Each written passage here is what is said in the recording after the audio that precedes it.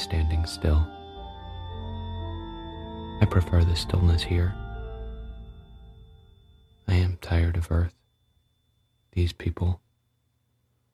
I'm tired of being caught in the tangle of their lives.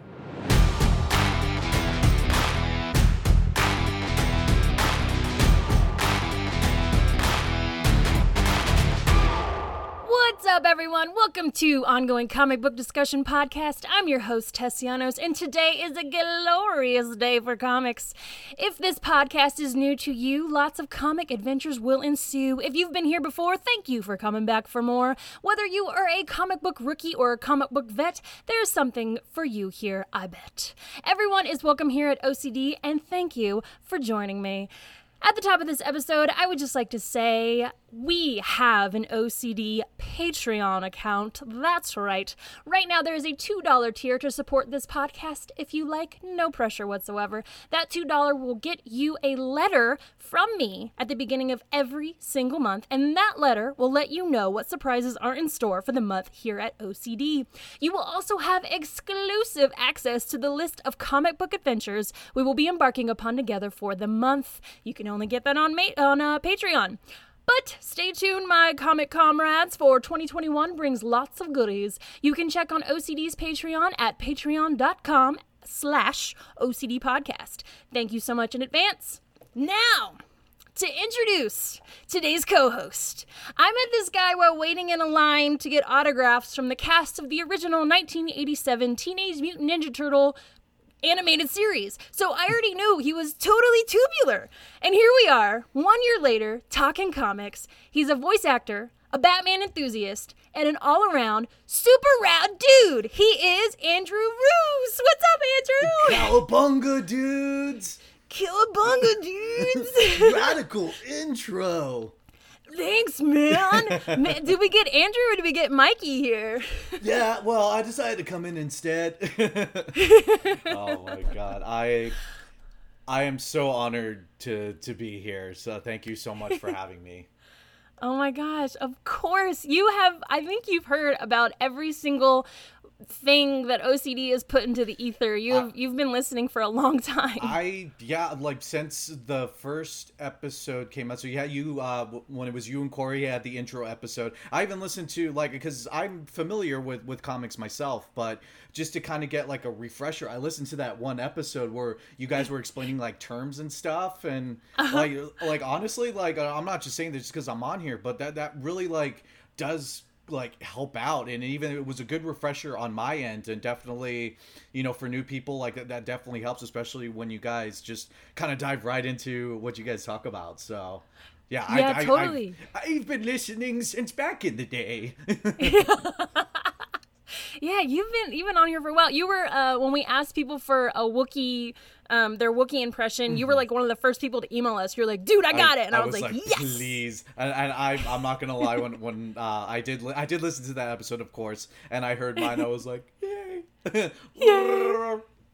There it is. Oh man, Chewbacca's with you too. You got a whole cast of characters over there. Oh yeah, just whoever you need. I got it for the most part. Good. Yeah, you are a voice actor and you're pretty amazing at that. So I'm so glad you're here. Oh, shucks. We're gonna be goofy together. Well, gosh. Speaking of goofy, hello. So we met 1 year ago on August 12th, 2019 at Flappers Comedy Club in Burbank. You and your darling girlfriend Meg, who we will hear from in a couple of months. And we were there for the TMNT 1987 original voice cast with the beloved Rob Paulson, and who I absolutely love. And oh my gosh! Yeah, please tell me the amazingness that ensued. Oh my god! Well, first of all, the fact that I got to see these people in person: Rob Paulson, Townsend Coleman, who is Michelangelo, Cam Clark, who is Leonardo, and Barry Gordon, who's Donatello. Which, oh my god! So kind of funny thing, and I'll get into it. So we were waiting in line. It was me, Meg, and my buddy Monty. We were waiting in line, and this older gentleman, kind of shorter than I, comes walking in wearing a purple polo, and he's coming in I need to get in. He was nice about it and everything, and the person on the front's okay, well, but there's a line like, who are you? He's like, I'm Barry Gordon. I'm Donatello. Like I'm in the show. And they're like, oh, I'm so sorry. Like, go right ahead. So he was like right in front of me. I was like, oh, that was Donatello. And oh my God. Like, and then so, yeah. And so then, obviously we get settled and everything, and just, oh my God, like Rob Paulsen he's just an amazing human being. Like how you hear him in interviews and everything, like that's just him. And oh my God, it was just so amazing. And the performance that they put on, because it was based off of his Talking Tunes podcast that he had been doing. I think it ended back in March of last year. And so he, and he'll put the name out there to kind of advertise that. And in the show, him in the cast and also the voice actress for April O'Neil was there as well, and Renee Jacobs, that's her name. And they did a reenactment of the first episode of Teenage Mutant Ninja Turtles, and it was great and hilarious because James Avery, the voice actor for Shredder, and he was Uncle Phil on The Fresh Prince of Bel-Air. He had passed away years ago, and it's funny, I didn't even know he was a voice actor until much later, but I digress. So to get a substitute, so they substituted one of the voice actors. I forget the gentleman's name, but then there was Master Splinter. So now that voice actor is still alive. So who did they get instead to substitute for that voice? None other than Bill Farmer, aka Goofy. And it was the most hilarious thing ever. So hilarious that the Ninja Turtles cast could like barely keep it together. Like Rob Paulsen's like, I want to hear this all freaking evening, but we got to get the show going. Like we just got to keep going. It was so fantastic. Oh my gosh. Yeah, and Goofy was like, if you can just imagine him as Master Splinter, he's like, gosh. Well, gosh, turtles. Time to kick some shell. Like my face never hurt so much from smiling so big. I think I was crying. I was so happy. Oh my God, me too. And the fact that they even took their time to have like this like last minute like meet and greet. They're like, yeah, you guys want to talk? You want to meet? Like, let's do it. Because I had no idea that they were going to do that. I thought it was just going to be the show, wham bam, thank you ma'am, as Meg likes to say. But yeah, no, it was, oh my God, it was just such an amazing evening. It was just so inspiring, and one of the best parts, and again, not just saying this, we got to meet you, and it was just nice to just be in a line like that and just kind of be amongst your fellow nerds. And however way that like you knew Rob Paulsen, I know it was primarily from the podcast, from Talking Tunes, and I've known him like forever as as Yakko and as Raphael and everything, and of course Talking Tunes. And it's just so cool that you can find this common ground, and like comics kind of do that, because there's like now, especially nowadays, there's like a little bit of everything for everyone. So it's just I love the nerd culture, and I wouldn't change it for the world. Like, and you're knee deep in it, my friend. You love comics. Oh, I'm deep in the swamps, treading through. Oh, I love it. Oh, good. What's funny about that line is that I almost didn't. So I was sitting in the line. It was a long line because it was after the show and they were doing the autographs.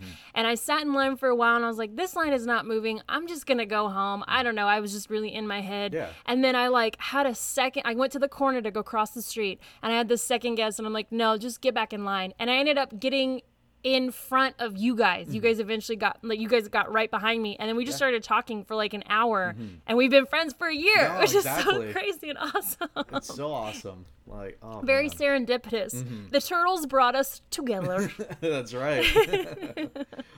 Well, awesome. So we are not here to talk about turtles, unfortunately. Maybe next time. Maybe next time. Yeah, we're going to be taking on something very opposite of Ninja Turtles. Very opposite. Yes. So you picked Watchmen, my friend. I did. Yes. I was that comic book nerd that's like, we're doing Watchmen. Yeah. And I'm so glad that you did, because I've never read it. And because Watchmen, it's only this one giant volume. This is the Watchmen episode for OCD. Yeah.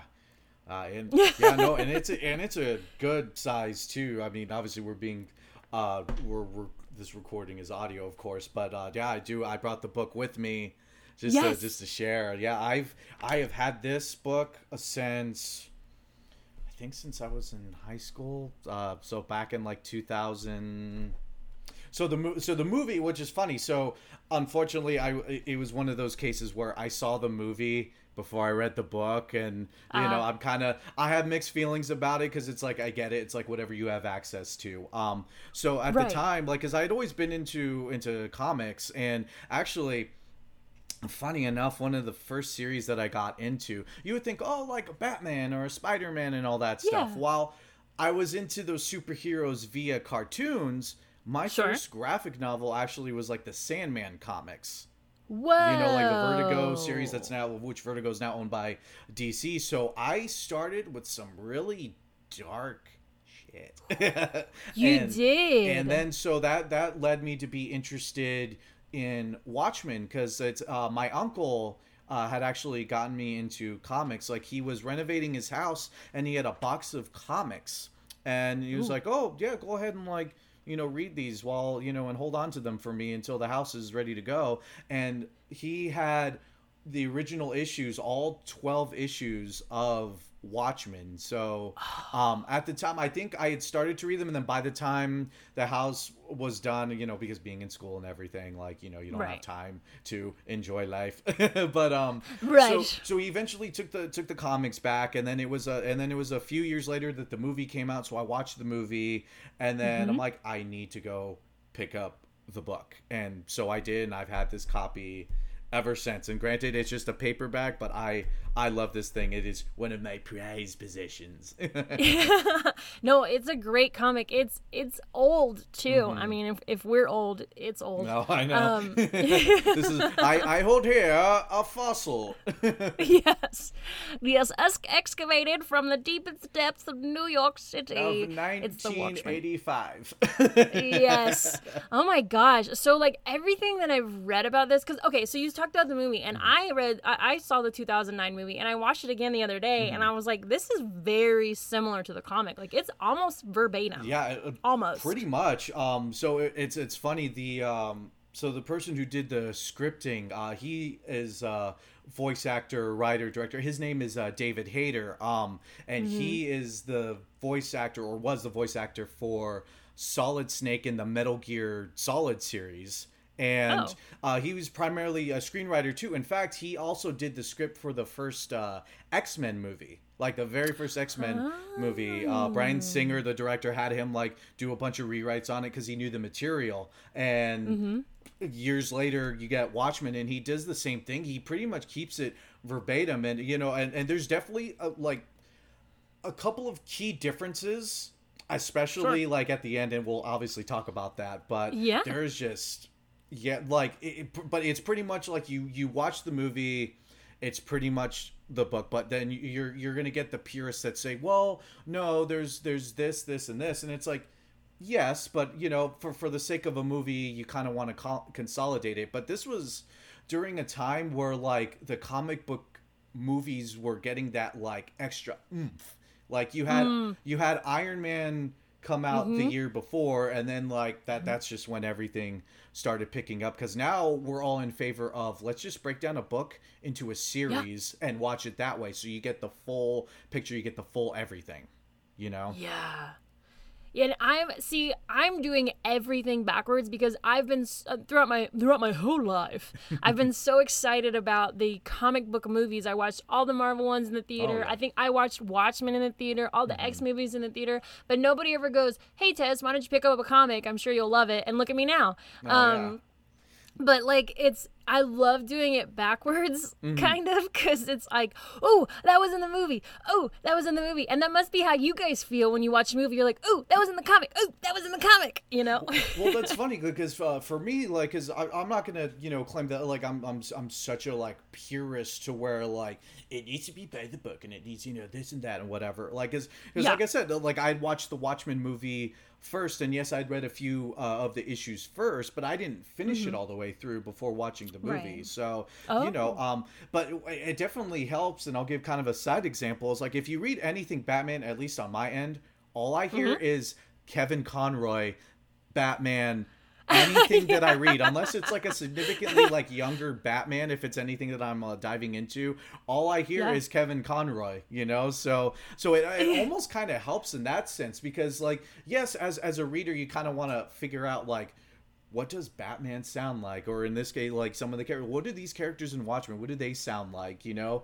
But it kind of almost helps that like, all right, I kind of have an idea. Because like, if you're thinking about it and you don't know kind of like how to interpret these characters sometimes, then you kind of need somewhat of a reference. So it's like, people can bash on you all they want about like, oh, well, you didn't read the book. But, you know, hey, sometimes it just helps to get right into just watching the movie, and then I think that gives you a greater appreciation for the books personally, because then you could appreciate that extra details. Like, I saw this in the movie, but in the book, like, oh man, there's just more goodies to pick from. Nim nim nim nim nim. Yeah, exactly. And like, there were some parts of this comic that I was like, that was definitely not in the movie, and I could see why, like the newspaper stand part and the other comic within a comic part that they have in here, and we'll definitely dive into that. Yeah. And you can see how and why that needed to be translated from it. But yeah, when you go into the comic, you're like, ooh, I get extra story here. It's like the extended director's cut in the comic. which is funny, because they actually did do that for the movie a few years later. There's like an ultimate cut of Watchmen. Like, so what they did is, we'll talk about the Black Freighter inner comic thing. So they made that into like an animated type like movie. I don't know if they did it as episodes, but they put it as like a little, you know, thrown together movie. So you saw that separate. So what they did is they did a director's cut of Watchmen in general. So they added, I think it's only like 12 more minutes of like extra stuff. It could be longer. Don't quote me on that. And so the movie's a little bit longer. And then they incorporated the mini comic animated movie into it, so it flows as though you're reading the you know, or seeing the actual comic. The actual comic. Yeah, exactly. On the DC app, I watched this before this as well. They have the motion comic where they have voice acters. Is that what you're talking about, or is there something else? Oh, no, that's something else. Like, it's specifically like when we talk about the little mini comic that's in the Watchmen comic. So they animated that as its own thing, and then they made an ultimate cut where they interwove the main movie as the director's cut movie, and then put the animated movie in there as well. So it's like a one big old show. I think it's almost like 4 hours of watching that. So you will need to take intermission if you're gonna dive into that. I personally haven't seen that. That's something that I want to like get one of these days. So. Oh my gosh, that's incredible! I'm curious where that is. That's really awesome. I'll definitely send you something to look at that. Yeah. And it's funny you mentioned the motion comic. So I wanted to get a refresher on it, because it had been years since I've read Watchmen, and so I kind of cheated a little bit, and I did watch the motion graphic novel, because I had never watched it in its entirety. So it's very helpful if you kind of just like, well, I don't want to hold this book. I'm just going to stare at a screen. So if that's how you want to consume the actual Watchmen graphic novel, then hey, that's cool. Keep in mind, it's only going to be one voice actor, and it's a dude, and he for all the literally for all the voices, and he even does like the women voices, and sometimes it gets a little awkward. I'm like, But it's kind of, it was funny. It threw me off. It made me not like Laurie Jupiter as much. I was like, I mean, not that she had a dude voice, but I was like, couldn't they not get a girl actor to come in here, or anybody that sounded more like her character? Yeah. But whatever. I can't complain. It was like, and I don't think it's cheating. You're literally still reading the comic. No, like, that's literally what that voice actor was doing. It's as though you were listening to like an audiobook. It's pretty much how it came across. So. Yeah. And so this is a really legendary comic, and I'll definitely get into the summary in a minute to catch anybody up who hasn't read it or hasn't seen it. It's pretty incredible for its size and the depth of the story that it goes to. Like, if you expect to read this in a day, it's just not going to happen. It's like, it took me probably a couple days, and that was me pushing it. Like, when you get to at least issue 3, you're like, I need a break. You're out of breath. Well, no, you know, it's deep. Like it's such a big plate of content in this book that you need to like conquer it, like almost like piece by piece. Like when I did when I watched the motion graphic novel, I had to do it like by about like 3 episodes a piece because like let alone like the issues themselves are like pretty big on their own, but like if you're consuming 3 issues, like that's a lot. It's just a lot of that's being fleshed out, a lot that's, you know, being talked about, and it's a very heavy read, but it's definitely one of those must reads for anyone getting into comics anyway. Like that's your like, oh, you want to get into comics? Have I got a story for you? No, really, truly, like this is for 1987, for this to be a comic, this like goes into the depths of things, and it goes really deep. It goes deep into politics, and I'm not a political person, but my husband is more of a political person, and this is actually his comic. And so when we were watching the movie, bless his soul, he will pause if I'm like, I got a question, he'll pause and be like, what is it? Because he loves comics and all this nerdy stuff, so he's happy to like explain all this stuff to me. And thank goodness, because the politics part, if he didn't, I would have been so lost. But it's like, there's like, okay, so when I was listing the characters for this, I even started listing politics as a character. Oh, no, definitely. Because that's right? a big thing. Like, and that's the thing. You don't have to have like a first and a last name to be a character. Like, the world can be a character. The scenarios can be a character in themselves. And definitely in this, like, I agree. Like, the politics are its own thing. Like, it's and that's something that we'll definitely talk about, because there's some altering, you know, time lapses there, or not time lapses, just alternative universe, alternative endings kind of thing. Yeah, it's so cool. So let's dive into it, because we've got quite a lot of ground to cover. Andrew and I agree that we're going to do kind of a rough timeline, and as we go, we're going to really dive into the characters, because to dive into each crevice of this comic is just a feat that I don't know if I'm ready to do. It's a lot. Honestly, like 5 hours later. And therefore, now we get into issue 2. Yes, truly. Oh my gosh. Okay, so this is a DC comic. It was published in 1987, written by Alan Moore and illustrated by Dave Gibbons. And Alan Moore is apparently a legend. I would love for you to tell me what other things Alan Moore has done. He did Walking Dead, right? Am I wrong? No, that was I think that was Robert Kirkman that did it. I saw more on the cover of Walking Dead, but maybe I'm wrong. But I know that he is quite a legend. I know he did Swamp Thing. He did. Gosh, he's done so much. He's a somebody I was talking to recently. He was like, Alan Moore is the comic dude. I was like, oh shit. Honestly, like, if you're gonna talk about comic book writers, like Alan Moore is one of those guys. Like, I think even Neil Gaiman like had worked under him for a little bit too, if I saw correctly. But that like and some of the titles too, like, so I will say about Alan Moore that he doesn't have an extensive catalog in the sense of, like, you know, he didn't do a Spider-Man here, he didn't do like a Green Lantern there or whatever. But he's told these like just amazing stories. So you have V for Vendetta, that was his book as well. Oh, right. And he also did Batman the Killing Joke, like that was his Batman book. Like, and that's an amazing read. Like, if you ever get around to that, I haven't got to that like yet. If you're gonna get into anything Batman, that's like one of the books you gotta read. Like, I wouldn't say top 5, top 3, but I digress. He also, that's a big deal. Yeah, and he also did the League of Extraordinary Gentlemen, which I have not. I want to cover that. But I have seen the movie. The movie, right? Yeah. Oh my God. So the thing about Alan Moore that you kind of have to understand is that he could give 2 shits less about Hollywood. Like, he and Hollywood don't really mesh. In fact, there's a thing, and I was doing a little bit of research because it'd been like a minute. Like, I'm like, oh yeah, Alan Moore. He's butted heads with Hollywood for like so many years, and to the point where if there's anything that he's written and he no longer owns, he doesn't want his name on it anymore. Like, so like, for example, the recent Watchmen TV show, his name's not on there. It's only Dave Gibbons. Dave Gibbons is like, hey, well, if you don't want the credit, I'll take the credit. I drew the damn thing.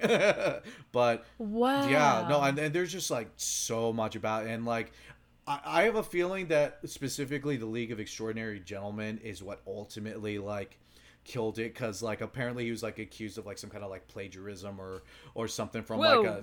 like a producer had tried to sue, I think it was 21st Century Fox at the time that was doing this movie. I forget, so again, don't quote me on that. But yeah, no, so he in his view about it, because you can interpret it as like, oh, what, you don't want to share your works with, you know, everyone. But it's like, no, it's not that I don't want to share works, it's I love comics so much. In fact, he doesn't like to use the term graphic novel. He acknowledges it as comics, you know. So okay. and he loves the media of it, and he feels like that movies kind of just take away from that, you know. And, interesting. And of course he's kind of a weird guy in himself anyway, but I could kind of get on board with that like, you know. And that's the thing, and you had addressed it earlier, that like, you know, you've seen the Marvel, you know, movies, and you know, you've seen Watchmen and whatever, but no one really has the urge to be like, you know what, I want to go read the comic, you know, because it's right, because, you know, for all these years, as you know, comics have been considered this kind of like, you know, like taboo, like, ew, that's for boys, that's for nerds and stuff. Yeah, exactly. But I love the movies now because it gives the general audience a taste into the superhero world, and it almost encourages it. Like, I mean, you still kind of have that stigma about it where, you know, comic books are only for nerds, but honestly, and especially with what they come out with nowadays, it's for everyone. And seriously, and so I definitely agree with him on that part of like, yeah, it could take away from it, but I just indulge everything superhero, so I'm like, movies, comics, I don't care, give it all to me.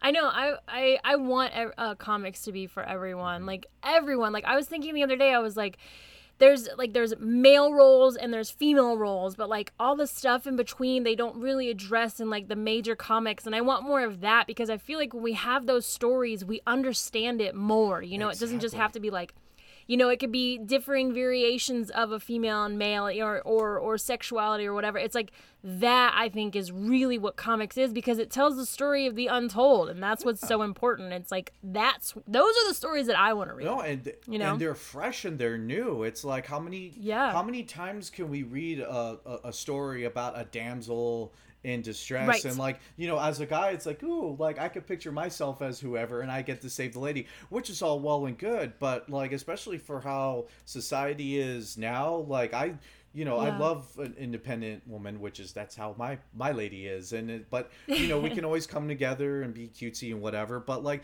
I love that a woman can carry herself, and you know what, women to me can do a lot of things a lot better than men can. And why can't it be fighting crime without being sexualized?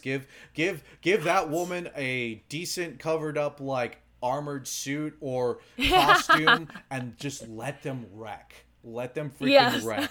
Like, honestly, go, seriously. Yes, I love it. So I'm going to do a summary of Watchmen, and I can't wait to dive into this for you. We have definitely, this is a good one. Okay. This Hugo Award-winning graphic novel chronicles the fall from grace of a group of superheroes plagued by all too human failings. Along the way, the concept of the superhero is dissected as the heroes are stalked by an unknown assassin. One of the most influential graphic novels of all time and a perennial bestseller, Watchmen, has been studied on college campuses across the nation and is considered a gateway title, leading readers to other graphic novels such as V for Vendetta, which you mentioned, Batman: The Dark Knight Returns, and the Sandman series. Yeah. Oh, yes. Yeah. And it's good. And that's the crazy part. So you just read that summary, and little do you know that there's more to it than just that.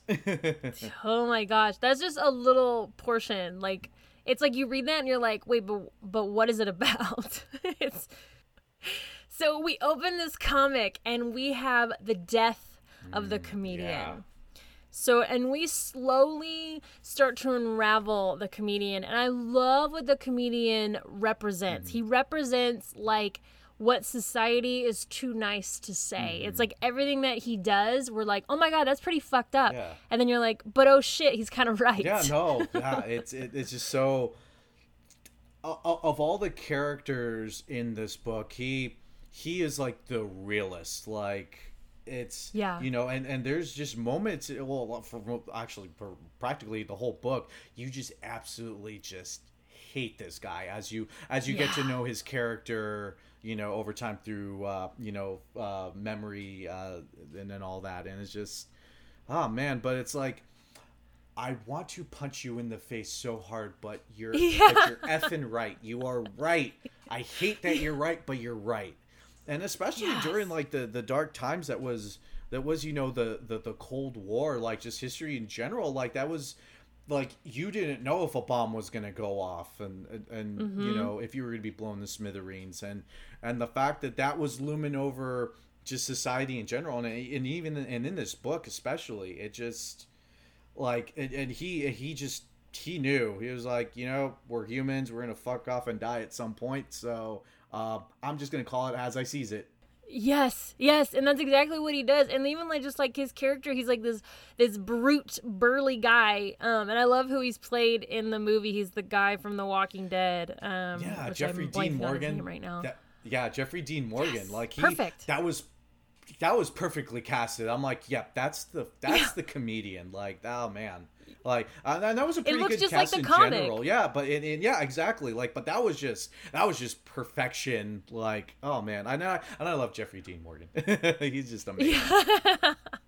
He is. He's awesome. He's a cutie too. And so the comedian is also Edward Blake, and we're just kind of like introduced very slowly to what superheroes mean to this world. And it's during the 1980s, and we know that because we're introduced to a character, and we'll jump around here, Andrew, but we're introduced to a character named Rorschach, and he basically is our narrator for the whole thing, and he writes these journals about what's happening and what he's observing, and he's the only one that's truly concerned about the comedian's death. He's the only one that wants to investigate, right? Yeah, he's the only one. Like, as you know, as we introduce more characters, they kind of just blow him off. He's like, hey, everyone, this dude who was going to potentially be in our superhero group or has been a superhero was killed. Shouldn't we like see this as something? And that's the thing, because the comedian was such an a-hole. Like, they're like, oh, well, it's sad, but you know, he kind of asked for it, you know, and that's how everyone treats it. And I'm sure even Rorschach, like, internally is like, yeah, he's not the greatest guy in the world, but come on, like, you know, a superhero got killed, and one who kind of like masked himself as such, you know. So I think he was, because I don't think Edward Blake like revealed that he was the comedian, because I think in that first book, like chapter, I should say, Rorschach finds out that, oh, Edward Blake is the comedian. So yeah, he was kind of putting it together, and then I love how they unveil the characters through his discovery, right? It's like Rorschach has Rorschach's the guy that has the moving fabric face. Oh my god! You know, it's certainly a Rorschach test, right? Which, to sidetrack a little bit, there was one time I actually cosplayed as Rorschach. And so my first rendition of my cosplay is that I just got like a regular like Halloween like Rorschach mask or whatever. But there was somebody that actually made masks that as you breathe, the ink blot would like fade away and change.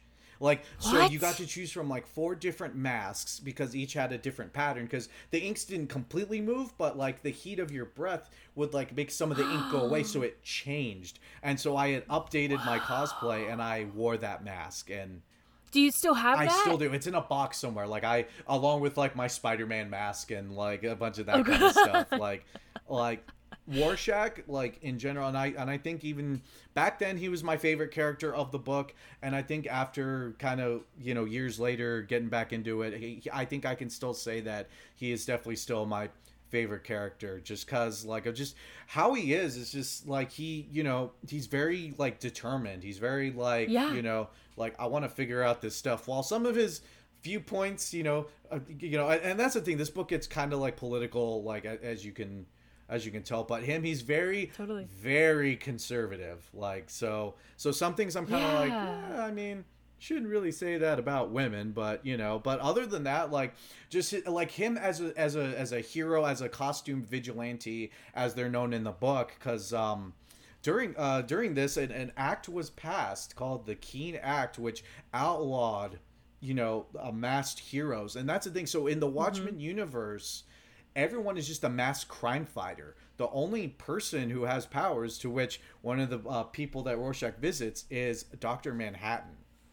Right. And the only reason why is that he can be himself is because he works for the government. Yeah, well, and because of the radiation and stuff, like he out of every one of the characters were introduced, he's the one that got exposed to radiation to become a super being. But other than that, and that's why it was such a big deal. Like, it was like, well, what, like, I remember reading it at first. I was like, why is it such a big deal? Like, they're all superheroes. And I realized, I'm like, oh my God, you're right. Dr. Manhattan's the only one with powers. Everyone else just wears a costume and just beats up criminals. Yeah, and do you think it's so metaphoric and symbolic that, like, they're all masked except for Dr. Manhattan, and he's the one that's like, we're all puppets here, and I'm the only one that sees the strings. Oh, I know. Oh, I love that quote. That's like one of the big quotes that comes out of this book, and like that's absolutely true. Like this comic is just so deep. Way that he goes through this whole thing is just kind of like, like because it's almost like he has too much power. That he just kind of like, well, I can do all this. I still like my science stuff. Oh, everything else. Oh, right. Yeah, no, okay. Back to neurons or whatever he was into. Exactly. I know. He's like, science. But then, okay, so then let's talk about Dr. Manhattan. And this is when we'll kind of follow Rorschach's journey, because he's really the narrator in all this. He's getting us through all this with his journal, and his journal actually becomes like the whole pivot at the end, which is pretty incredible. Yeah. So he's writing to us, the audience, and he's kind of explaining what he's observing, what he's seeing, what he's feeling. He's uncovering the truth. And we kind of get these glimpses of what superheroes mean to everybody. And there's been these different categories of superheroes. And one of the categories that has been there kind of the longest is Dr. Manhattan here. And he's the blue dude. He's all blue. He's a doctor. He has a PhD in some like amazing atomic physics. Yeah, I think it's atomic physics. Yeah. Yeah, and do you want to explain the accident that happens that is what he is? Man. I mean, they don't reveal it much later in the book, but just to explain like what he's able to do, his capabilities. Yeah, so essentially, okay, so he works for, he's working with like radiation and everything. And so one of the things that they talk about is that he originally wanted to be a watchmaker like his dad, but his dad was like, "No, son, this is where it's at, atomic physics, and I don't even know what that is." and his real name, Dr. Manhattan, is John Osterman. So he goes to school and gets his degree, and he starts working whatever, and he falls for a lady, Janie Slater. And so I believe that the scenario was that it was her watch. So he finally gets around to like fixing the watch or whatever, but he leaves it in this test chamber, and he's like, "Oh shoot, sorry honey, let me go grab it, I'll be right back." And then the test chamber like closes and it locks in and just disintegrates him. Just poof, gone. But gone in their case, but in our case, as we see in the art, just completely just shredded by molecule by molecule, which atomic physics, we got to make it relate somehow. and that's how they do it. And so then days go by, and like literally his form is coming in like piece by piece, and you see like this gross image of like a nervous system and like muscles coming in, and the scientists, because he was developed in the lab, and he was developing in the lab, so you had all these scientists like, what is going on here? And then finally you get this blue being that throughout a lot of this book they can almost consider him a god. Yes. and he's even like, there's not really a God. And I love this quote. There is no God, and even if there was one, I'm not it. And think about it in comparison to the common human being. And again, with everyone else being mass crime fighters, he's the only one that has these supernatural abilities. And it's not just one pertinent little power. He does a bunch of stuff. Like there's this his teleportation thing. What else does he do? Like he can go through walls. He can make other people teleport somewhere else. He zaps people. Like he just like completely like annihilates people. Yeah.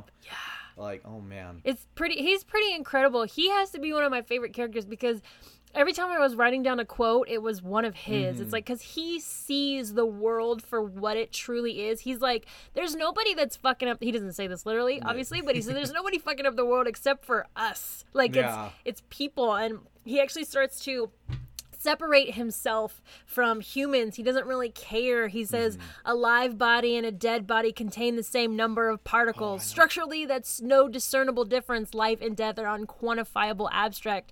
Why should I be concerned? Well, he does not care. Well, and and then you get into Silk Spectre, like Laurie Jupiter, or I forget how you actually say it. Apparently, it's Polish. Like Polish, J Spectre, something like that. I'm sure we're gonna have listeners like saying it's this, but So sorry, guys. so she kind of points that out and is like, are you kidding me, John? Because still refers to him as his human name, and essentially he is human. But at that point, especially like where he is in life and like what he is, it's like he's not human anymore, so it's like yes, like I felt for Laurie where she got frustrated at that fact, but it's like, girl, you're dating this like literal super being, like, right? And he's seeing things that even us as readers, as humans, can't even begin to try and understand, so let alone like the lover of this character of Dr. Manhattan, like she tries to, but like it just gets so much for her, Yeah, he's starting to detach from her. And to explain Miss Jupiter, we're coasting right into her character. I call her Miss Jupiter because everybody calls her Miss Jupiter, but she hates it because Miss Jupiter is her mom to her, because her mom is Sally Jupiter, who was the original Silk Spectre, part of the Minutemen, which is interesting because these are the Watchmen. And her character is really interesting. And forgive us, listeners, we're jumping around, but that's just how the Walkman comic is. Like, this is truly a difficult comic to pick apart, but we're going to take our time here. But so we got Sally Jupiter, who is essentially the old Silk Spectre.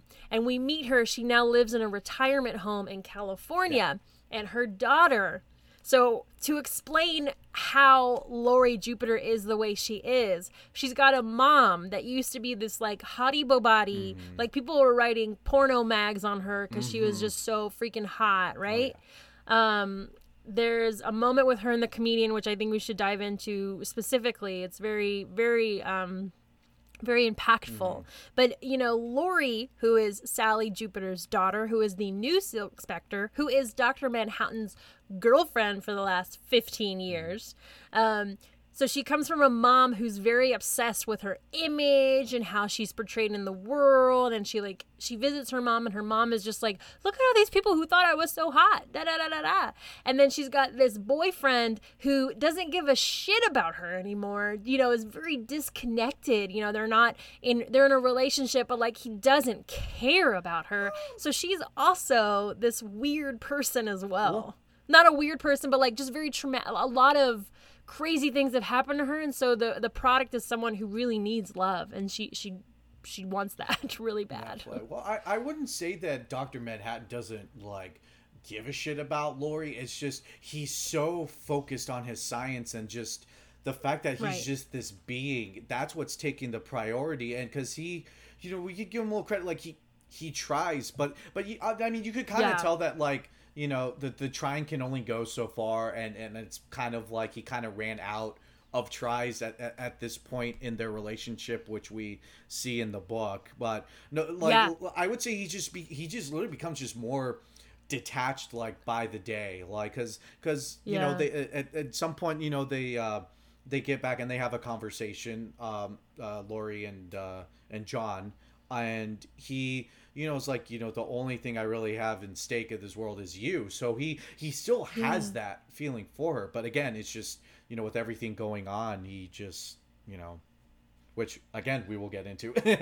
Yeah, Like, I again, know. It's just like, and just a warning for everyone, like we may not even cover every single little thing, and my recommendation Yes. is basically just to go read it and to just do your own research too. Like, let us supplement that for Yeah. you, but definitely like and it's fun to just research this. But yes, no, beautifully said, Andrew. Exactly. Like we're not gonna hit every part. We're just like, okay, maybe we should focus on the characters.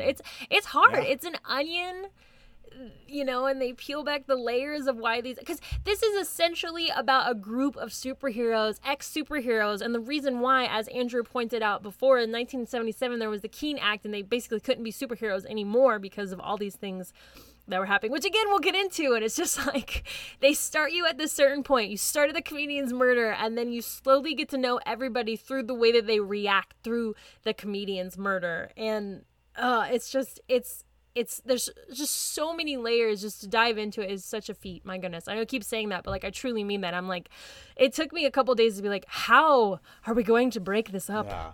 yeah. Right? No, like honestly, like even then, because like I'm going through notes and stuff, because like I had to take notes, like because it's just Yeah. a lot. So Yeah. like, and even then I was like, okay, like not necessarily what order are we gonna do this, but like, you know, like how am I gonna break down? Like, you know what, just gonna go with the flow. I'm gonna write down as much notes as I think is necessary, and we'll just go Yeah. from there. But again, it's such a big book. Oh, it's such a big book. But yeah, But the next characters that we meet are Night Owl, which I think is right underneath Dr. Manhattan. Is my favorite is Night Owl. I love him. He's such a genuine guy who just wants to live a normal life, but he loves being of service to the people. And he's the second Night Owl. And the first Owl is Mr. Mason. And I love that he still visits the old man, the old Night Owl. Hollis Mason, yeah. Oh man, that's like I too would want to grab a beer with that guy. Like, just your typical. He's got some like, stories. I'm just a auto repair shop owner now. I don't do any of that anymore. That's for you young kids. And even Daniel Dryberg is the second Night Owl's real name. He's even like, well, I'm getting older too, which I didn't realize until reading this later. So Sally's like in her, like, you know, in her 30s, almost mid 30s, and Dryberg here is in his 40s, and Dr. Manhattan, I said he's literally like 56 years old.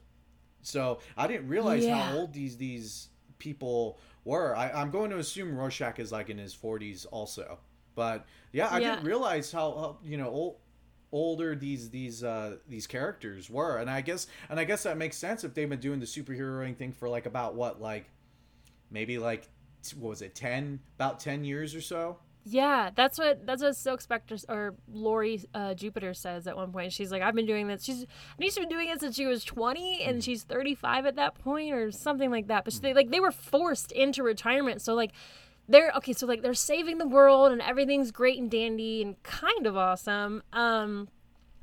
But then they're forced into retirement, which makes them really sad, and they're like, they have to come to a sudden halt. So they're we're learning about the repercussions of this immense fame, you know, and what they think is going to be the rest of their life, and then everybody just kind of forgets them in the way. But then there's a layer of the Minutemen and the Crime Busters, you know, and the comedian is woven throughout this whole thing. So they go, I mean, they fought in Vietnam and they won. Mm-hmm. Yeah, and that's what kind of changes the history. So it makes me wonder too, that if in real life, if we had won Vietnam, would Nixon have actually stayed as president? Because it is Nixon that is still president. The Watergate scandal didn't really happen, or if it was still going on at that time, it wasn't fleshed out. That wasn't important enough because Nixon won the war. you know, because it's never Right. it's never the soldiers that win it, which, you know, it's kind of funny because, you know, comedian himself was a soldier. He was literally a soldier in Vietnam, and even though Right. Dr. Manhattan's a super being, he was a weapon for Yes. America to completely, like, you know, annihilate, you know, not annihilate Vietnam, but like basically like just turn the tides of this war, because we had lost it, and we lost a lot of soldiers. And I'll digress that we kind of lost soldiers for nothing, but that's a whole nother discussion. But, you know, Sure, but sure. in this book, because they had that extra edge, they were able to beat Vietnam in this war. And so that kept, Mm-hmm. you know, when you win wars, you typically stay in power because people feel comfortable and like, all right, he won us a war and like knocked down one of our enemies, and we don't have to worry about them for a good while. He can stay, Right. which Right. I think is kind of poor, but, you know, I digress. No, totally. And forgive us, listeners. We are not historians. We're doing, Yeah, yeah. we're just trying to pick apart. And this is when the politics part becomes part of it. Excuse me, because Nixon won. I'm doing air quotes. Nixon won Vietnam. He wants to do a third term, which you guys are like, wait a minute, Tess, there can't be a third term for a president. Well, there is in The Watchmen, or he's advocating for one. And then throughout we see like these newspaper titles like the Russians invade Afghanistan, and Afghanistan, all these things that are relatable to what has actually happened in American history, but with a little bit of a spin because they have the Watchmen, and the Watchmen are very much a part of it. And like Andrew said here, Dr. Manhattan, he basically wins Vietnam War. And there's this moment at a bar in Vietnam. Yeah. Right. Do you want to tell the story, my friend? Sure. Yeah. So Please, so go the for battle. So the battle is over. They're in this bar and they're chilling, and, you know, you have the comedian, you know, just reveling in the fact, and I wouldn't say that he's necessarily like super excited. Like he's proud of the work that he's done, but he just is just like, yeah, I fought a war and I won it, you know. And then so it. What does that mean? no, Yeah. exactly. And so then you have this villager woman that comes in and basically goes up to Edward Blake here and it's like, I'm carrying your child, and so what are we gonna do about it now that the war's over? And he's just like, I could give a shit less. Like, you can go do whatever the hell you want, but I'm leaving. And just this you know, conflict ensues or whatever. And then this is where, damn, he pulls out his gun. Deep. Mm-hmm. You know, and then she breaks a bottle and cuts his face, or I should say, so reverse that, gets his face cut, then pulls out his gun, debating whether he's gonna do it. And Dr. Manhattan is there. He's like Edward, don't do this, and just caps her, kills her, and obviously, you know, the child is dead. You know, I'm sure there's a science about it where, you know, if they really wanted to, they could have probably saved the child, but I don't know. We don't know how far into the pregnancy it was, but but yeah, no, it just, that happens. And, you know, you got Dr. Manhattan there, this all-powerful being, and while what the comedian did was absolutely like just fucked up, like, he makes a good point. Again, it's going back to, I want to kick your ass so bad, but you're right, I can't kick your ass for it. Dr. Manhattan's like, you didn't have to kill her.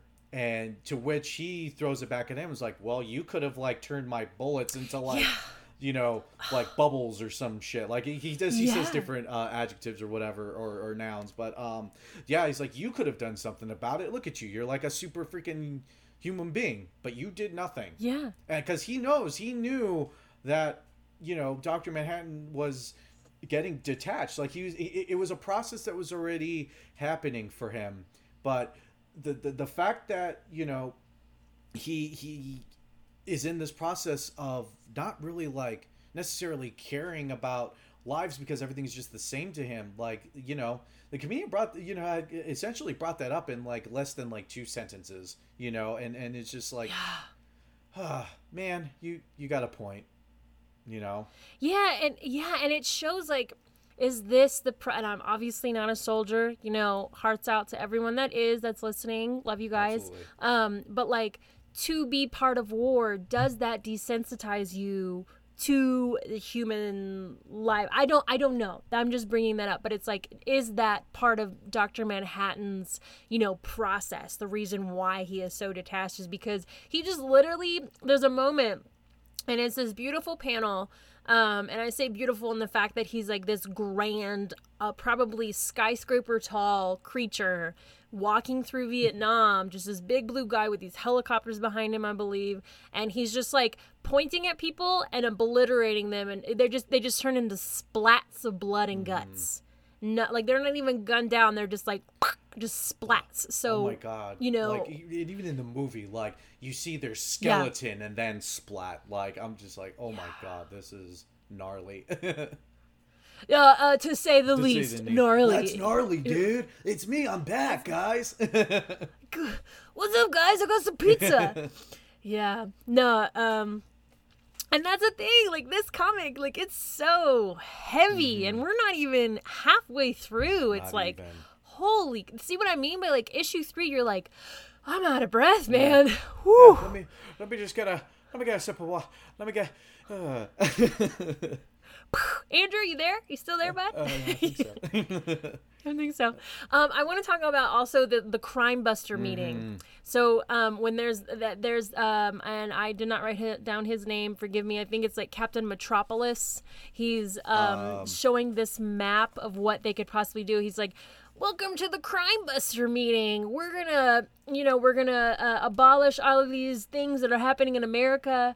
And this is the part where the comedian, again, he's interwoven. He comes in and he's like, what do you mean we're going to abolish crime? There's some heinous things happening here. Do you think that we're going to be the ones to, like, do you think that us are going to be the ones to do it? And he, like, burns the map. And everybody's like, oh man, the comedian may be right. And they also walk out. So, like, there is little to no hope for, like, any of these things. Well, and the thing that I love about this book too, and there could have been earlier works, but I'm gonna say that this book is one of those comic books that breaks the superhero tropes, and it's like, again, the comedian has a point. Like, you think us costumed idiots are gonna be able to, like, you know, literally save the world? Like, and that's the thing too. Like, think about it. Like, you know, if you're a Batman type character that doesn't have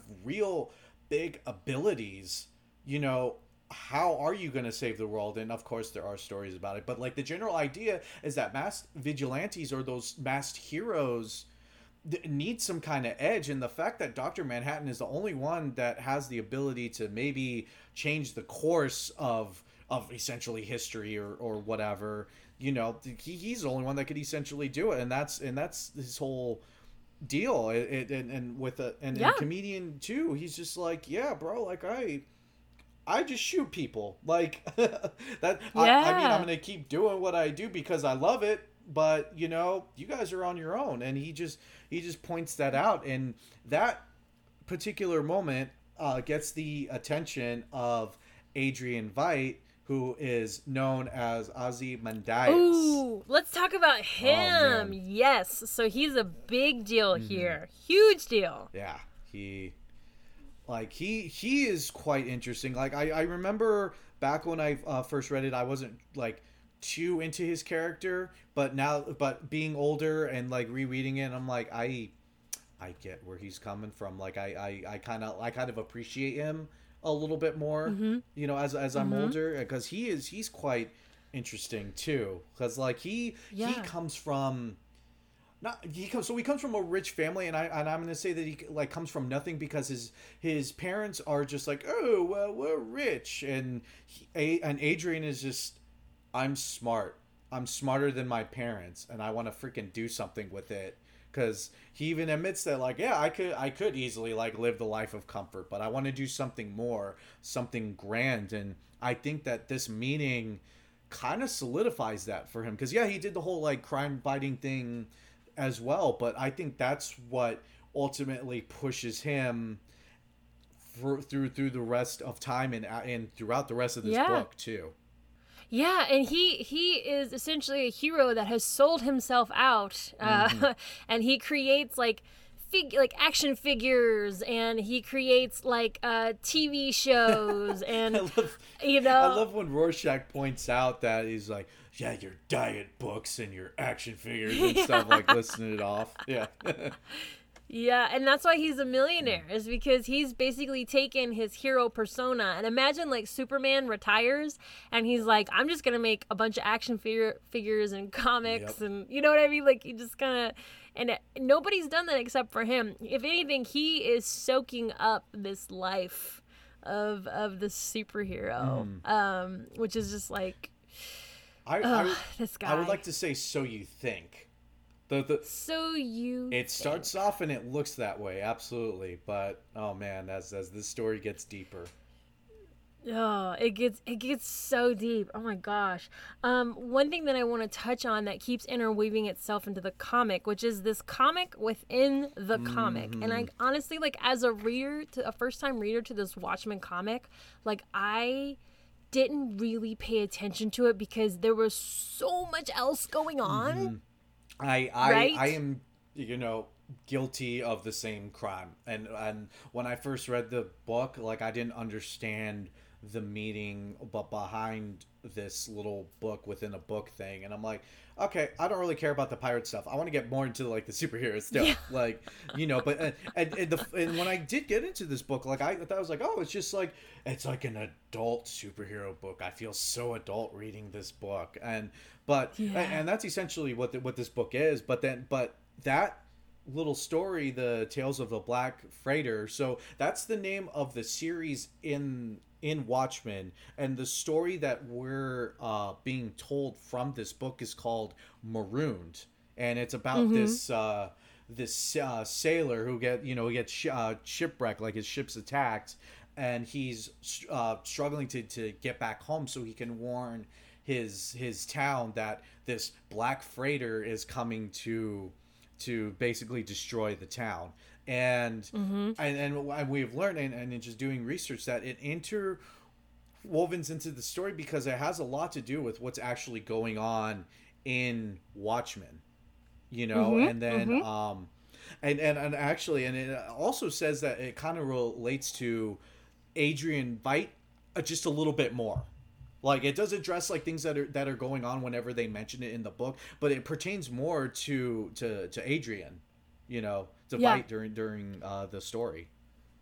Yeah, in this comic, there's a kid that's literally sitting by a newsstand, and we meet him every so often. I'd say every other issue, if not every issue, sometimes in a row. Very scattered. And he's yes, exactly. There's no real pattern. It's just kind of scattered about this comic, and it's like literally he's reading a comic within a comic, and it's about this guy who's going on, like, he's a pirate, and he's kind of going on these adventures. And I know there's a literal, and somebody's yelling at me in their car right now, like, it's this, but I like, as a first time reader, like, I did not need that. I was like, but I want to get back to the other story. Exactly, the other story is still so right. The other story is just so freaking heavy. So it's, oh my gosh, it's just like, this comic it could go many directions, and depending on how many times you read it or where you come from in any walk of life, you could interpret it a different way. Absolutely, you know. And I, like, for me, and maybe it's different for you, Andrew, but like, I approached it as, okay, this is the life of a bunch of superheroes who once took over a town. They superheroed their way through a city, a country, a war, and they've kind of they are very individually, and I say this very lovingly, like, messed up mentally because of all of the things that happen. And I say that with all the love in the world. Like, they're things that traumatize them, that they carry with them very heavily, and they are very heavy. Oh yeah. Heavy people, you know. Absolutely. Like, and again, like, it gets into like the superhero tropes, like like Watchmen, like he had a very rough, as a lot of superheroes do. Again, that's such a trope that they come up from this hard, like, traumatic upbringing, but they want to do good in the world. So you have the typical masked crime fighter, right? The very like brawly type of hero, which is Rorschach. And even with this act, he's still doing his thing, because this takes place in 1985 and the act was passed in 1977. Rorschach was like, fuck that, I'm still gonna keep fighting criminals because they're a-holes, you know, to the point where like he had killed people during his time because of a traumatic event that's revealed later in the book. And again, like, it doesn't justify it, but that's just who he is. The very like Batman-y-esque, like, I've had a traumatic, you know, childhood type thing, so I'm going to take it out on the world and I'll do some good while I do it. And then you have someone like Night Owl, the like inventor, the techie hero that like, I want to build this super suit and like I want to do good, and he's genuine. It's not anything out of ego. It's just that's just how he knows how to do. He also too had come from money, and he's like, that's my dad died and this is what I spent my money on. And then you have Dr. Manhattan, as they call him, referred to as the Superman is real. You know, he is the Superman in this universe. You know, so he has all the powers in the world, and he's just like, how many times do I have to keep using my powers to like try to stop conflicts? And the same shit just happens over and over again. And I'm sure even like, you know, Clark Kent, Superman, I'm sure there's works out there, or even like fanfic or whatever, that portray him as like, I am just so done. I lift up buildings that, you know, keep getting destroyed. I save people from these accidents. These same criminals keep escaping, blah blah blah, like whatever those kinds of, you know, scenarios are. He's just so done with it. And then you have, you know, Ozymandias, where he, you know, and I'm probably saying it wrong, so I apologize ahead of time. You're all good. He, you know, he's super intelligent, super smart, perhaps for his, you know, for his own good.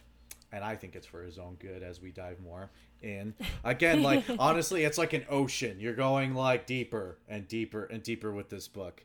And then to end it with Laurie Jupiter, the over-sexualized, you know, super heroine. And even her mom, Sally Jupiter, like, you know, as this pin-up, like, you know, porno idol to you know, fans or whatever. The overly sexualized super heroine that's pretty much there for show, even though Laurie actually does train and she does beat up guys. Not that Sally didn't, but Laurie a little bit more, you know?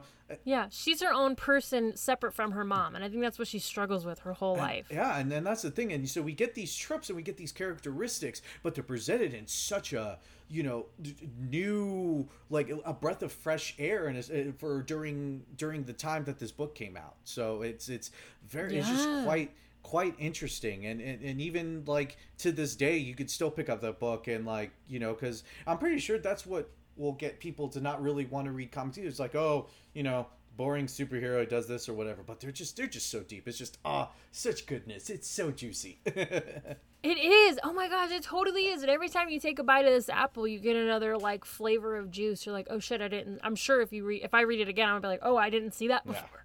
You know? Absolutely. Yeah.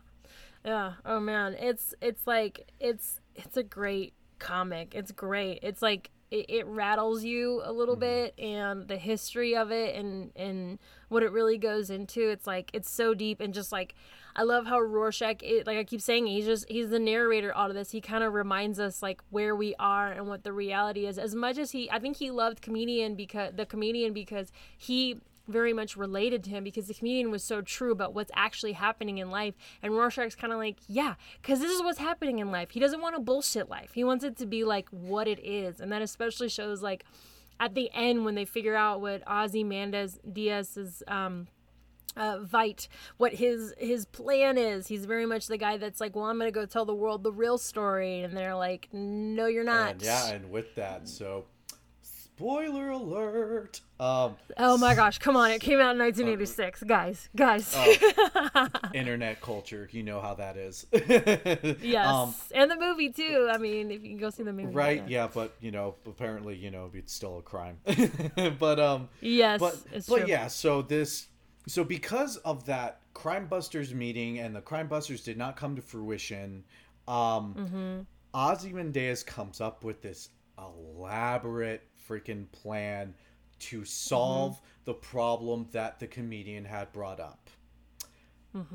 So where do we start? So you have where do we start? So you have Rorschach investigating everything. The comedian is dead. He's going from hero to hero, be like, hey, by the way, this is happening. And he does go to Adrian Veidt and let him know that, like, hey, buddy, like, I know you're comfortable in your tower here, but there's a mass killer out there, as he likes to call it. So you may want to keep an eye out or potentially do something about it, but I'm going to keep investigating and seeing what's going on. And so that intertwines. So one of the people that Rorschach does investigate is one of their old enemies named Edgar William Jacobi, who is known as Moloch. And he thinks that, and a lot of the time, Rorschach thinks that it's him that is the mass killer, or at least hired people to, to kill to kill them all, essentially. And so that's a big thing. And then, all this mysterious stuff, happens a bit, and Moloch is killed. He gets a bullet in the head. He's sitting there. Rorschach comes in trying to interrogate him again. I think it's like the third time he tries to get something out of him, and he is set up. Rorschach is framed for his murder, and he is arrested and he put to jail, and he tries to fight his way out, and so Rorschach is in jail. And so that all becomes part of Ozymandias' plan. So his whole thing is that he wants to end essentially the Cold War conflict, because also during this time, America, Russia, in fact, with Russia invading Afghanistan, apparently to coincide with history, in the book it happened 6 weeks earlier than it does in real life history. So you have the Russians invading Afghanistan, and they're getting ready to take over Alaska and everything. So you have all that going on. So it's literally on the verge of World War III, and they bring it up in that book. So to prevent that, he comes up with a way to basically unify the entire world together against a common enemy. So he gets Dr. Manhattan to disappear from the face of the earth. And he's in this interview where he's being accused of giving his former lover, his friend, like another, or Moloch, who was his Dr. Manhattan's enemy as well, basically accused of giving them cancer due to the kind of being that he is and what he's made from, to the point, and he just gets so overwhelmed with everything, and that causes him to just disappear, and he literally goes to Mars to basically get away from everyone. And so that's how he gets rid of Dr. Manhattan. His goal is to make sure he has no one standing in the way of his plan. So he gets rid of Dr. Manhattan. And then you have Rorschach, who is doing the investigation. He's the one that actually set up Rorschach to getting arrested, and to the point where he thought the Rorschach was going to get killed by the criminals that Rorschach had put away, all these years ago. So that takes care of that scenario. And then you have Silk Spectre and Night Owl, who romantically get involved, kind of funny enough, after Dr. Manhattan disappears, and they kind of get back into doing the superheroing thing again, and they come up and start asking questions and everything about it. So and so the ultimate plan is that he hires scientists and artists. And see, so this is where there's going to be a difference from the book and the movie. So before I describe the book, in the movie, his plan is to have Dr. Manhattan be the reason why New York blows up into smithereens. And Dr. Manhattan, it's the same reason. It's like, all right, yeah, we really needed to unite the world because it was either nuclear bombs or it was me. So I will accept responsibility, since I did technically fuck off to Mars and said I really didn't care about Earth anymore. So I will take that blame, and so they all agree with that. In this one, and I think, and it kind of sounds cheesy, which is why I think David Hayter had changed this. He hires artists and scientists to make this genetically modified giant squid to make it look like a kind of alien thing. And I didn't really pay attention to this detail until I read the book again.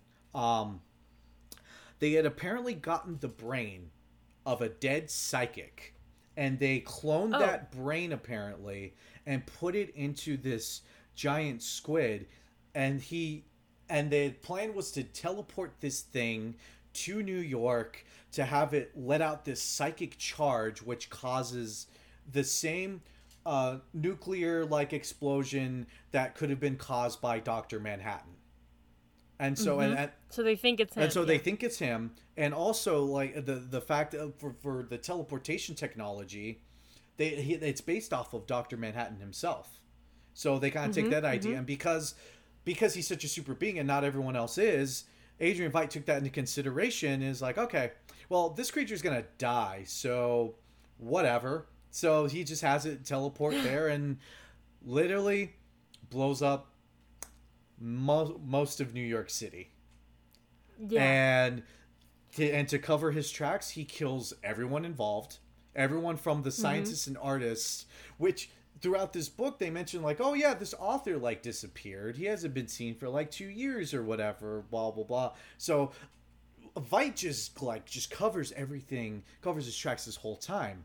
And even to the point where during Rorschach's investigation, to kind of take the heat off of him, he hires an assassin to come after him to pretend that he's being targeted too. So that puts Rorschach at ease, because Rorschach's not stupid. Like he was suspecting everyone left and right. He was like, "Is it you? Is it you? Is it you? I'm gonna get my evidence, but I don't trust any of you right now because you guys break some fingers." Yeah, because he always stuck to his guns, and he doesn't trust anyone that doesn't really stick to their guns. Maybe Daniel Dreiberg is like the only other one because they work together as crime fighting partners. But everyone else, he's like, nah. I mean, I worked with you, but I don't trust you. Right. And so it's just, and it's just so crazy that Veidt literally like made sure like every other track was like covered. And you would think that at the point to where Rorschach and Night Owl get to him, or Dr. Manhattan and Sally Jupiter like get to him, his secret headquarters in Antarctica, that like, yeah, we're here, we're gonna stop him. And Adrian Veidt's just like, well, joke's on you guys. I already did this shit like a half hour before you guys even figured out that it was me behind this the whole time. Like, he took everything into consideration. Like, he had a plan for his plans, and those plans had plans, and if those plans failed, well, shit, then we'll go back to those plans, and then those plans also had plans. Like, he prepped for almost everything possible. Yeah. And the takeaway with him is he's like, oh, well, he's the bad guy. He killed so many fucking people, and then that is absolutely true. On the moral grounds, it is potentially one of the most fucked up things that you can do, like whether you have the abilities to do it or you know, whatever. But in this universe, it really takes that argument of let thousands die to save millions. Because it's either it's either the entire world gets annihilated from nukes due to the building, you know, tension between, you know, specifically America and the Russians. Let them all just release nuclear missiles and kill the world, or destroy a city and unify everyone together. So essentially, he does his job. And so that comes into the argument that, like, if we were living in that world, are those the actions that we would take to be able to help save our world? And would you be considered a superhero after the fact? Right. And the world is just kind of beautifully did. Applause. Man. Yes, very good. That was a great explanation of the ending here. I wasn't quite sure how to round it out, but it's like you can't hit everything in here. Seriously. There's so many things happening. Like, there's even things that I know that like I missed that we could talk about for like 2 seconds or 2 more hours, you know. But yeah, no, it's definitely a lot. That's definitely like the big bite of this fucking 10 course or 12 course, I should say, since it's 12 issues. Yes. And to going back to the Black Freighter, when we we had mentioned that it kind of pertains the comic within a comic. It pertains to mostly Adrian Veidt's journey throughout this whole thing, and that this little comic within a comic ends where the sailor gets back to land to where he's supposed to go, and because of what he had to endure to get there, like using like dead bodies to like get him back home, you know, he kills a couple of people. He rides into town, and he's just so deranged and mad that he just kills, you know, he kills his wife in that little book, and then it ends where he climbs up onto the Black Freighter and like takes his destiny, being that big thing that's like, all right, everything is doom and gloom, but what poison am I gonna pick? Am I gonna sit here and let the world be destroyed, or am I gonna just embrace it and make a decision from there? And that's kind of my takeaway from it. There's a deeper philosophy and much more, you know, that goes into it, but that's kind of like a little bit of a summarization and my takeaway from it.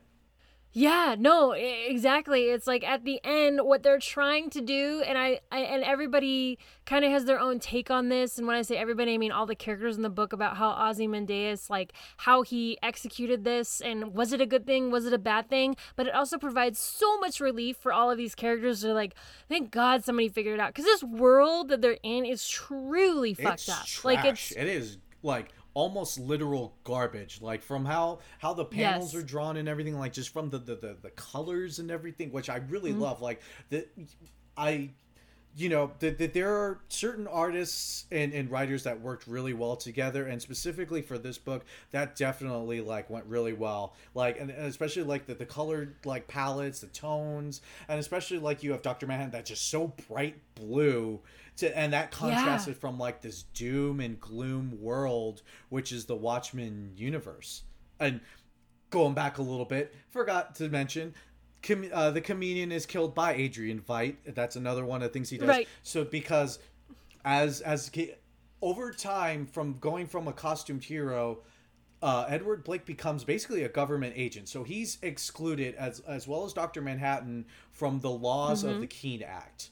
And so he discovers Adrian Veidt's plan, and he just absolutely flips the hell out and goes to Moloch to vent, like drunkenly, about like what's going, like the world is just so crazy. Like, I knew the world was a joke, but this is just hilarious, and not literal hilarity, but just like it's all a big effing joke. You know, and because he knew that was one of the things that Adrian Veidt had to cover. And you know what? Like he even admitted that, like, I didn't really want to. I didn't want any of you involved, but like you got involved. I had to do whatever I needed to do. Yeah, he had to make sacrifices, even if it was his own friends. He had to. And it's just, again, like it's just. It's so good, but heavy. It's just so much a lot. Like, it's just a lot. It's heavy. It's like each one of these characters is so varyingly different, and all they're doing is reacting to their environment based on what they know of the world, which is pretty fucked up.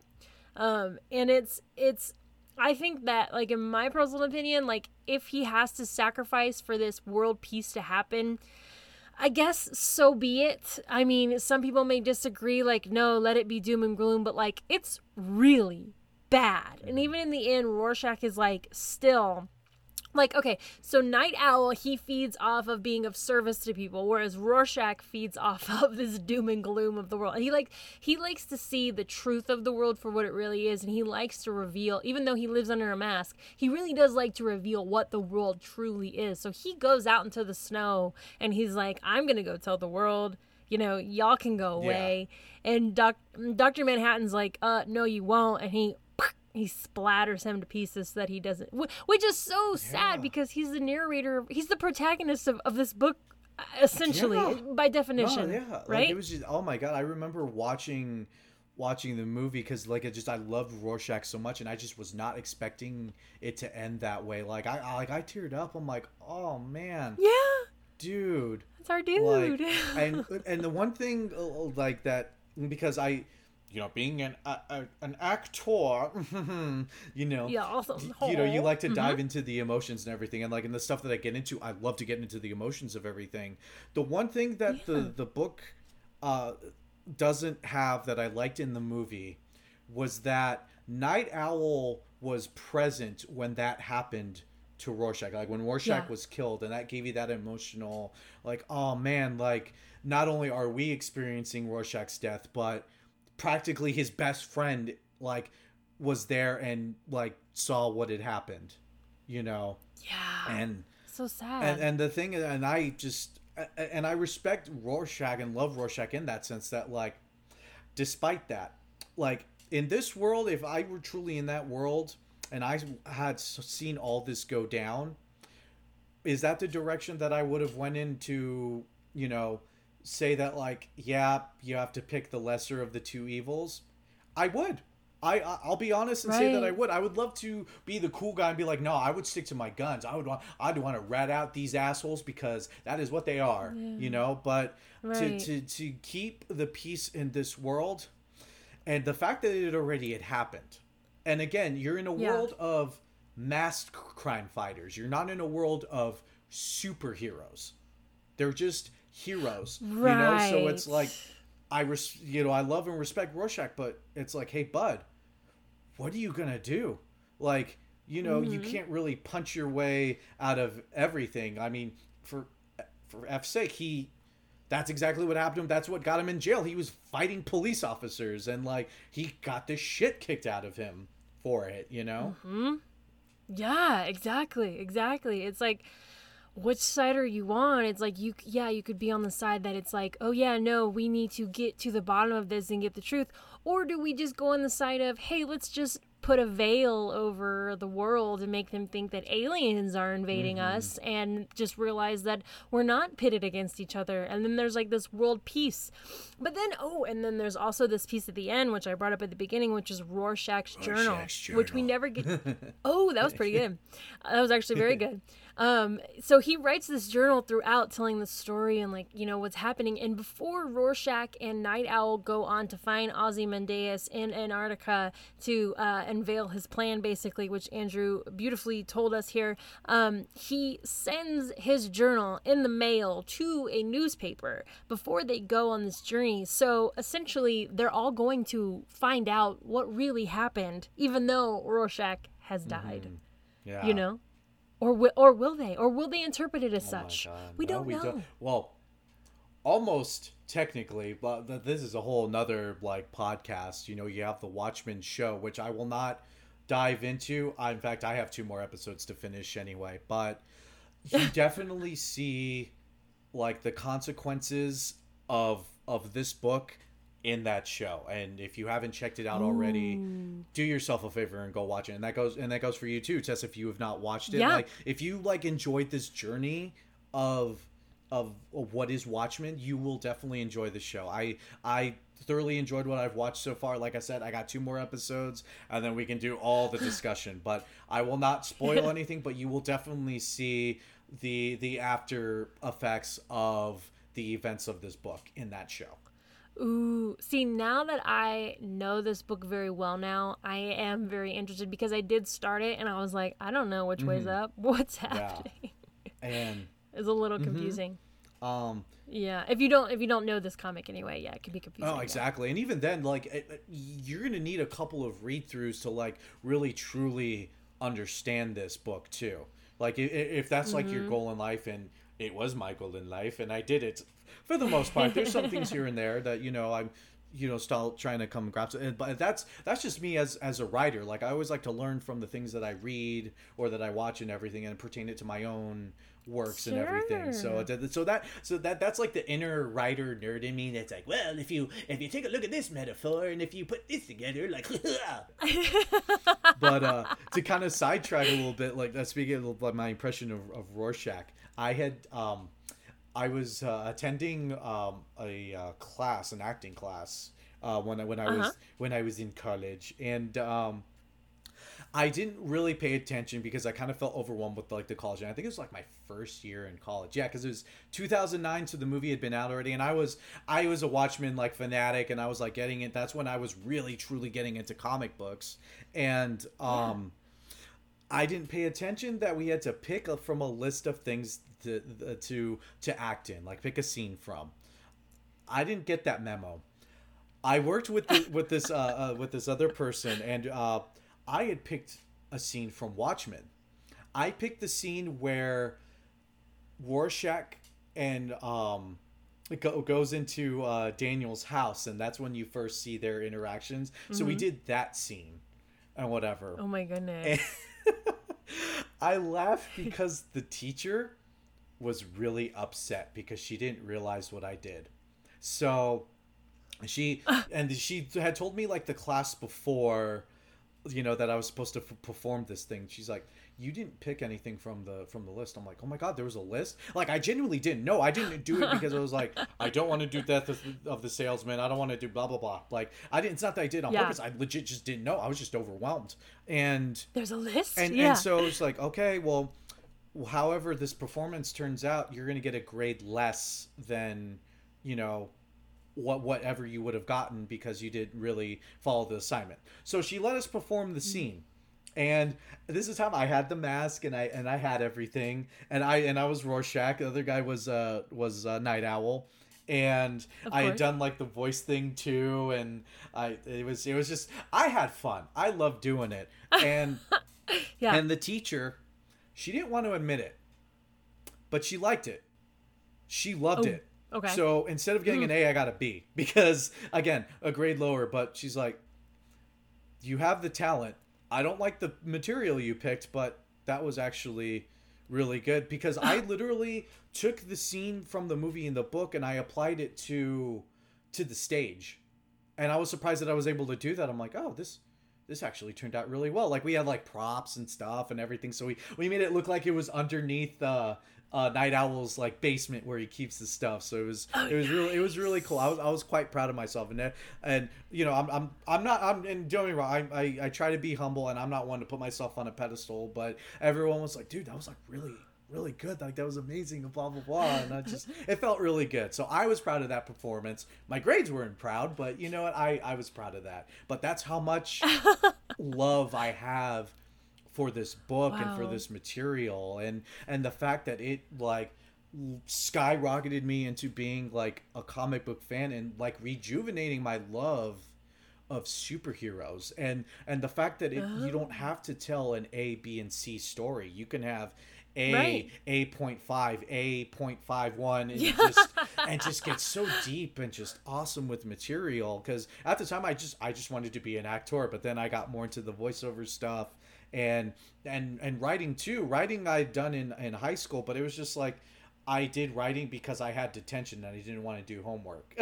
So that was a happy accident. But honestly, like, it just like this book, I feel like it will always be a part of me, and it's definitely made me into the entertainer and the creator that I am now and that I want to be in the future. It's just, and this book, and it could be like, well, everyone says it's a great book. No, you don't understand. This is a great book. It's an amazing book. There's a lot of things that get overhyped, but this book, it deserves its hype. For the movie, you can make your arguments there as a consumer of cinema, but as a book, as a comic book, masterpiece. This is literally the definition of a masterpiece. It covers everything. Wow. It has that open ending, which is funny because Alan Moore I feel like he kind of likes to do that. So we don't know if the newspaper people at the end decide to run Rorschach's journal in the newspapers. We don't know.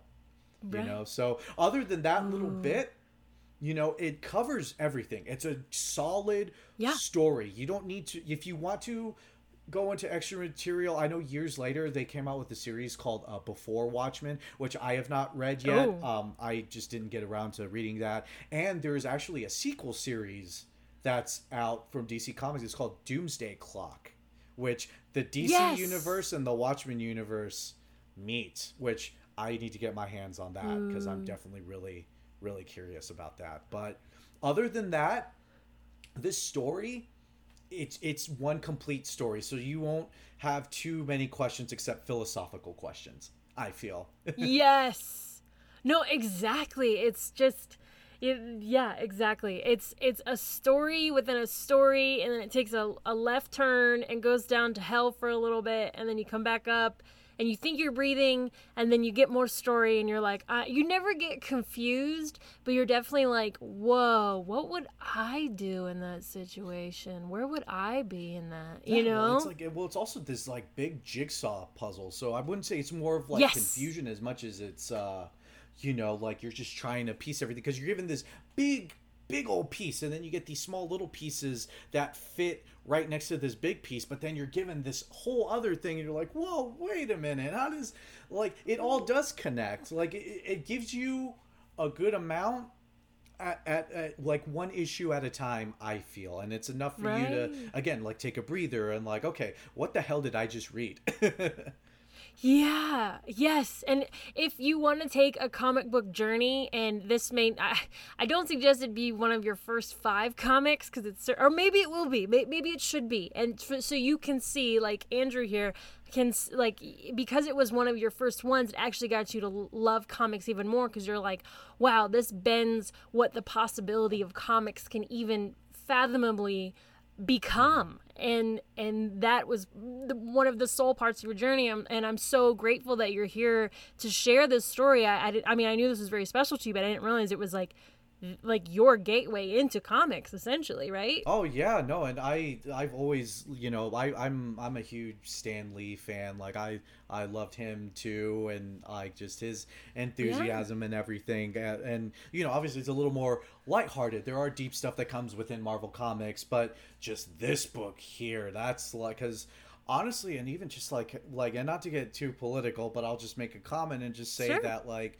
you know, especially with like how the world is now currently with everything, and how just depressing as hell that things can be. And that's that's why you have comic books and stuff, and that's why you have art and everything, to be able to let that out, to you know, to kind of distract you a bit, or hell, or even to get like a better understanding of the things that are around you. Because this book came out in 85, and while this or I'm sorry, 87, the story takes place in 85, and while you know, it's during the Cold War, but, you know, the whole thing of history tends to repeat itself, and boy, does it. We're experiencing it now, and it's just so crazy to go back into a book like that. It's like, oh, you know, Nixon is like, you know, I won't say he's directly like Trump, but like you can probably pick apart whoever and click it all together and everything. And it's just so, it's just so crazy. That's why comics are amazing to me, because while TV shows and stuff,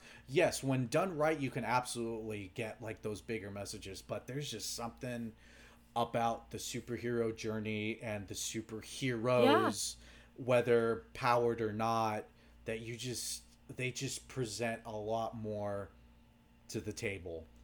Like, oh man, because absolutely, like I said, comic books, like, I weren't really a thing when I was younger. It was just TV shows. Honestly, it was like, you know, they started becoming very popular as movies and stuff. No, like exactly. that, right? And TV shows.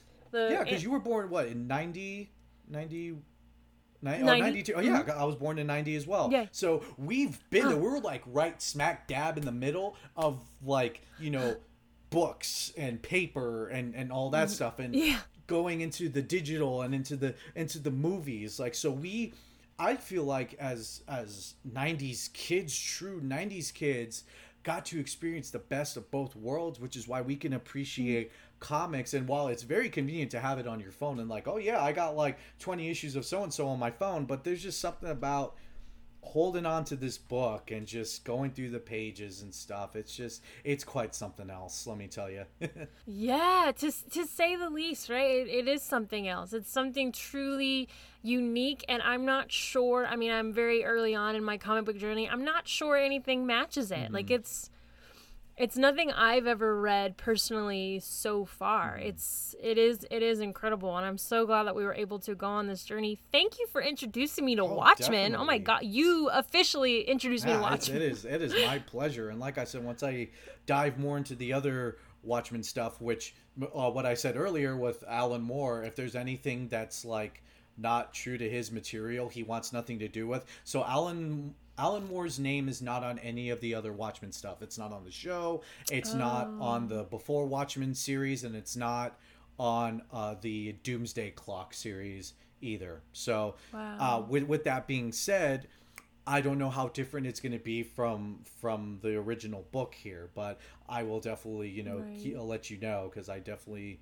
Like, especially getting back into it, I'm like, oh man, I want to see what everyone else kind of did with it. I personally think they're not going to match, Watchmen, but apparently Doomsday Clock is like really amazing. So we shall see. Yeah, we shall see. It's crazy how else they can go into it, but really, like, we have so many questions. I'm sure how much they answer it. So I am very curious.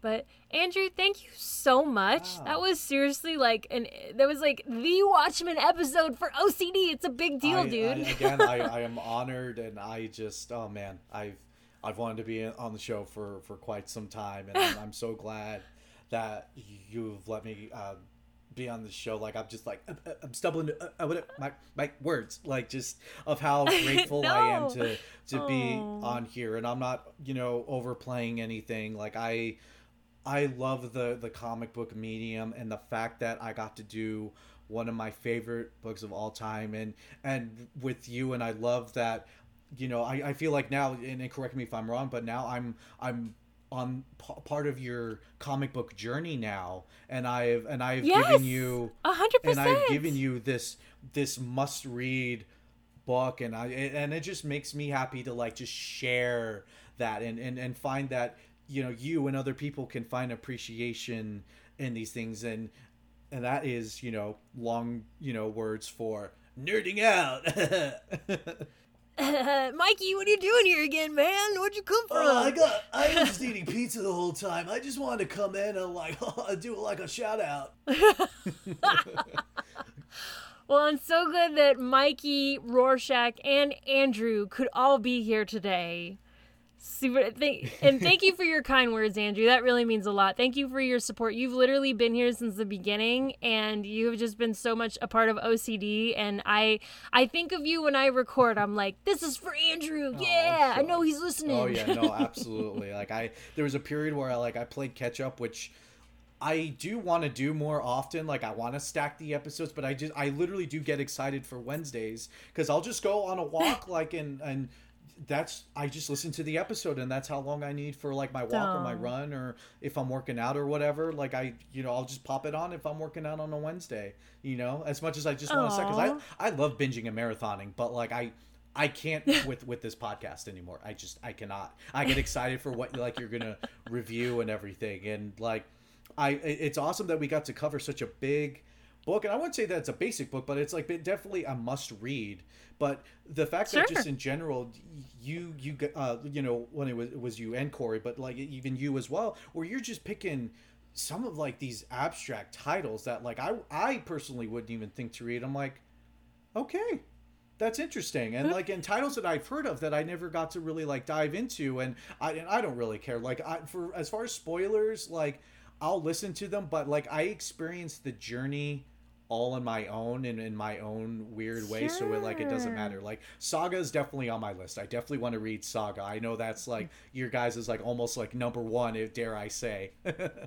Yes. Oh my gosh, Saga is very close to my heart, and my husband as well. We love Saga. That's awesome. But yeah, yeah, I was just gonna say thank you so much again. Like, it was such an honor, and just oh my god, thank you so much. Like I had a lot of fun today. Oh, bud. Well, you're here now, but you're going to be on in a few months as well. You're coming in back for October. I know. I'm excited. I can't wait to review it now. That's also one of my favorite titles. Not as I will say it's not as deep as Watchmen, but it's fun. It's definitely a lot of fun. It's a fun one. I'm so excited to review that with you. Well, Andrew, my pal, will you please plug anything that you'd like to here on OCD? I would plug myself in, but I'll just whisper, no. No, Okay. I'm totally kidding. No. So if you guys wanted to follow me, I'm primarily more active on Instagram. It's going to be under Drew Kyle Voice Writer. Drew Kyle's like, that's my stage name. So yeah, so you guys can follow me there. I have done a few like podcasts and a couple episodes of a friend's podcast as well. Those links will be in my link tree on Instagram, which is why I say that's my primary page. I'm also on Facebook under my regular name, or I have a Drew Kyle voiceover page as well that you can follow. Once I get more stuff, due to everything going on, there's not a whole lot, but some of my stuff will be there too. I forget if I'm on Twitter. I think I'm on Twitter, but I don't really go on Twitter. But for to check out my stuff, just go onto my Instagram, go to my link tree, and some of my podcasts and stuff will be there as well. And we got I have some projects in the works, hopefully to announce in the future. So feel free to follow. And if you want those follows back, you're not getting it. No, I'm just kidding. No, I will absolutely follow you. I support anyone else's artistic journeys and stuff. So let's all do this together. Yeah, man. Hell yeah. We got to do this together. Yes, absolutely. Follow Andrew. He is awesome. Let me tell you, he's got a Teenage Mutant Ninja Turtle shirt on. Obviously he's awesome. So, well, great. Thank you so much for visiting us. And if you would like to follow OCD, you can follow OCD on Instagram at OCD Podcast, Facebook.com/OCD Podcast, and Twitter at Ongoing Comic Pod. You can also, like I described in the beginning of this episode, you can support OCD on Patreon at patreon.com/OCD Podcast. If you love us, go ahead and leave us a 5-star Apple Podcast review. And if you're just in love with us, go ahead and head over to OCD Podcast on Instagram, because that's really where I'm at, and leave me a message. Let me know who are you, where are you from, and just come say hello. I love when people come say hello. It makes my freaking day. All right, everyone. Thank you so much for tuning into Ongoing Comic Book Discussion Podcast. Say bye, Andrew. Bye, goodbye. Hello. Oh, no, goodbye.